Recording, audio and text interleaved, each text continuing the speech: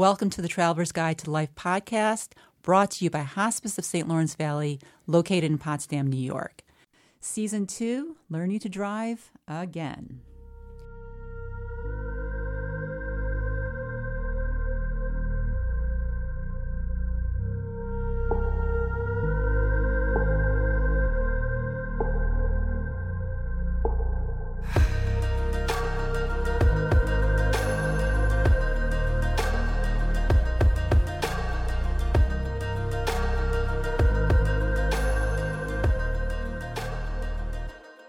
Episode 4, Who is Driving the Car?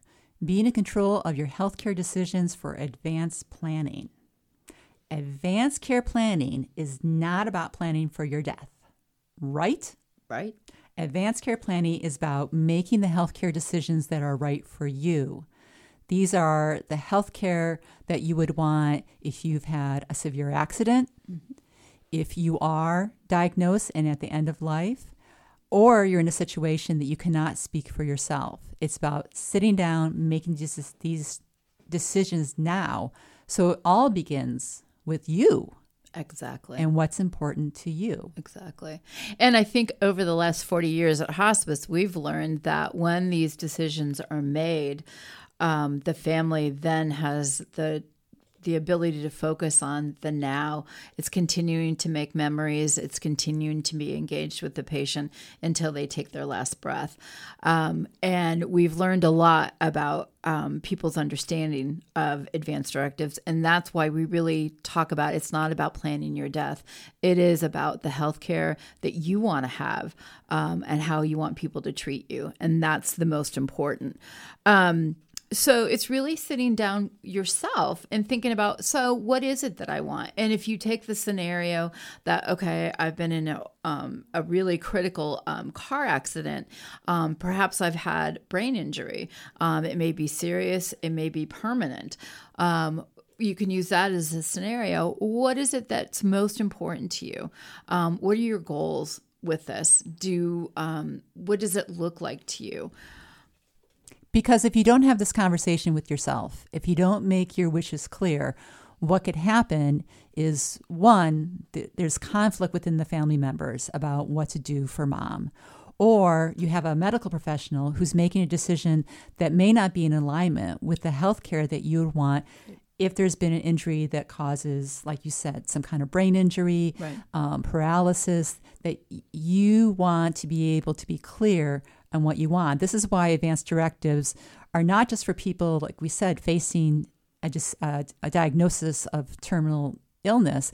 It's for anyone over the age of 18. Mm-hmm. It's your 18th birthday. You should be handed your advanced directive and say, let's talk about this. Right. And then we'll have the birthday cake. Right. And at the hospice website, you can go and we have the links to every state. Yes. For the advanced directive, or there's also a form which is legal in New York State and many, many other states called 5 Wishes, right. which will help you walk through this really critical part of deciding what kind of care that you want. And whatever works for you is right. It can be comfort care. It can be all hands on deck. I want CPR. I want intubation.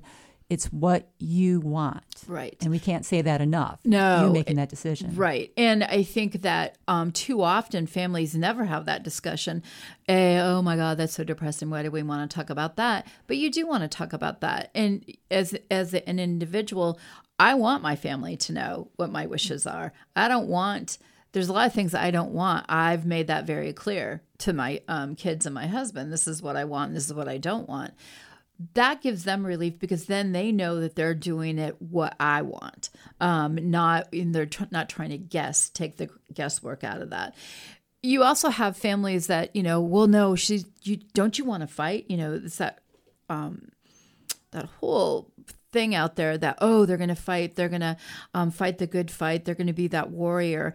And it always leaves me with the impression that, we think we have the ability to right whatever's wrong with our body, or that the medical industry can do that for us. We're all vulnerable and we're all going to die. So yes, maybe this time it's going to work, but there's going to be a time when all your luck runs out, whatever you want to see it as. How do you want to leave this world? And what is it that's most important to you? And you're looking at your personal beliefs, your cultural impact, your spiritual. How does that all play out into this? It's not just thinking, okay, I want this, but really reflecting back on how I've lived my life, what I've noticed in others that I think is really important, and wow, after experiencing this is what I don't want. And I think those are all the things that you need to take into consideration. I think it's also equally important to clarify CPR. Yes. And that CPR is used when your heart has stopped pumping and that you're technically dead, which always surprises a lot of people. It's like, wait, I'm dead? It's like, yeah, they're only doing CPR on you because your heart has stopped and they're trying to get oxygen flowing through your system so that your vital organs don't start to shut down. And it's a very small window, and it's chest compressions, and they're going to be cracking ribs to make sure that they can get that heart going. You need to be an informed healthcare consumer and knowing all of that. Is this what you want? At 18, yes, my survival rate is very good. I'm 63. God, I don't even know how old I am. Yeah, no. And we've had the conversations at work. If you find me slumped over, walk away and shut the door. I don't want to have broken ribs, and I don't know how long I've been there to have this cognitive that I'm not going to come back from that. Right. So leave me alone. That's my personal choice. What is it that you want to do? Which you make an important point. The advance directive that you put forth at 18 does not have to be the advance directive that follows you the rest of your life and still is going to inform those decisions when you're 80. Right. At any time, you can go and change it. It's a good practice to go back and revisit it as your medical condition changes, as your age changes, and as you become wiser in understanding what the journey is, and like you said, going back and be able to answer the question, what does a well-lived life look like, will inform the decision to how you die well, and you know where your line in the sand is. I think it was in a book I read that the dad said, as long as he could watch a baseball game and have a dish of vanilla ice cream, then he was fine. Mm-hmm. And so the kids knew when the diagnosis, when he got to the point that he was not going to be able to regain that quality of life, they were ready to make the decision to do that. So, the conversation's been had. Right. So once you start having the conversation with yourself, then you have the conversation with others, but you especially want to have it with the person that you select as your healthcare agent / proxy. Right. Same thing, healthcare agent, healthcare proxy. Yep. How do you select a healthcare proxy? So you're going to have this self-reflection, because you're going to have to tell them what it is exactly that you want. And it's saying, I think that you might be the person that I want. It's almost like an interview, saying, this is what I want. Is this something that you can do for me?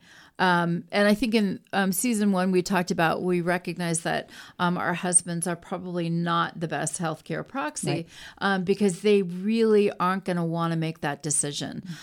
Maybe even our children aren't the right ones. So it's talking to them about, this is what I want. This is the line in the sand that once I cross that, I don't want anymore. And the line in the sand is when you're not able to communicate. And we hear this over and over again. People believe that, well, I'm the healthcare proxy, so I can make all the decisions. You legally cannot make any decisions until they no longer can communicate what they want. Right. So what does that look like? And how do you move forward with that? And it's really not asking for an answer right away. I want you to think about this. Is this something that you can do? And it's also the caveat, I will share this with my whole family, that this is what I've decided, and this is what the measures I want taken, and this is who's going to make those decisions. Mm-hmm. We've seen over and over again of people that have made these decisions but haven't shared it with the whole family, and other family members will come in and say, I know this is not what they want. I know that they would want to fight with everything they've got. And in fact, they don't. And it's really saying we're honoring their wishes. This is what they want. If they want to fight until the very end, good for them. That's their choice. That's what they want. But not everyone wants that. And as you get older, and depending on the disease progression and the trajectory, you're going to decide along the way. It's like, okay, yeah, no, I don't think I want this at all. And I think equally important is to have that conversation with your doctor. It's okay, I really want to talk about my advanced directives. I want you to be honest in what this is going to look like, and how are you going to walk with me in this? When I say no, how are you going to honor that? Or is that something that you can't do? Right. Doctors are there to save lives. We are having the conversations with the docs, and they do realize that this is an important conversation to have. But, how do you engage them with that? Because actually you're helping them. There's a community in La Crosse, Wisconsin, that 90% of their residents have advanced directives. And what the doctors have said consistently is that has really helped them to be able to have the conversation. So I know you have your healthcare directives in place. I know what they are. Let's start talking about what that looks like for you. And what you need to understand is having your advanced directive in place, having had the conversation with yourself, naming that person who's the healthcare agent, and they've agreed to make this difficult decision and to be there to support you, and having your family is really a gift to your family. And I know it's a somber conversation, but I've also known people that they have it when everyone's together for Thanksgiving, and they say no pie until you tell us how you're going to die. You want to die. And, that they have the conversation, and maybe people are uncomfortable, like, but you walk away with peace of mind. You do. And you say, okay. And I think once we realize that we can talk about it at the family dinner table, we can talk about it with other people that we cherish in our lives as well. And death doesn't become this thing that we just, hold off in fear, that we're like, this is part of life.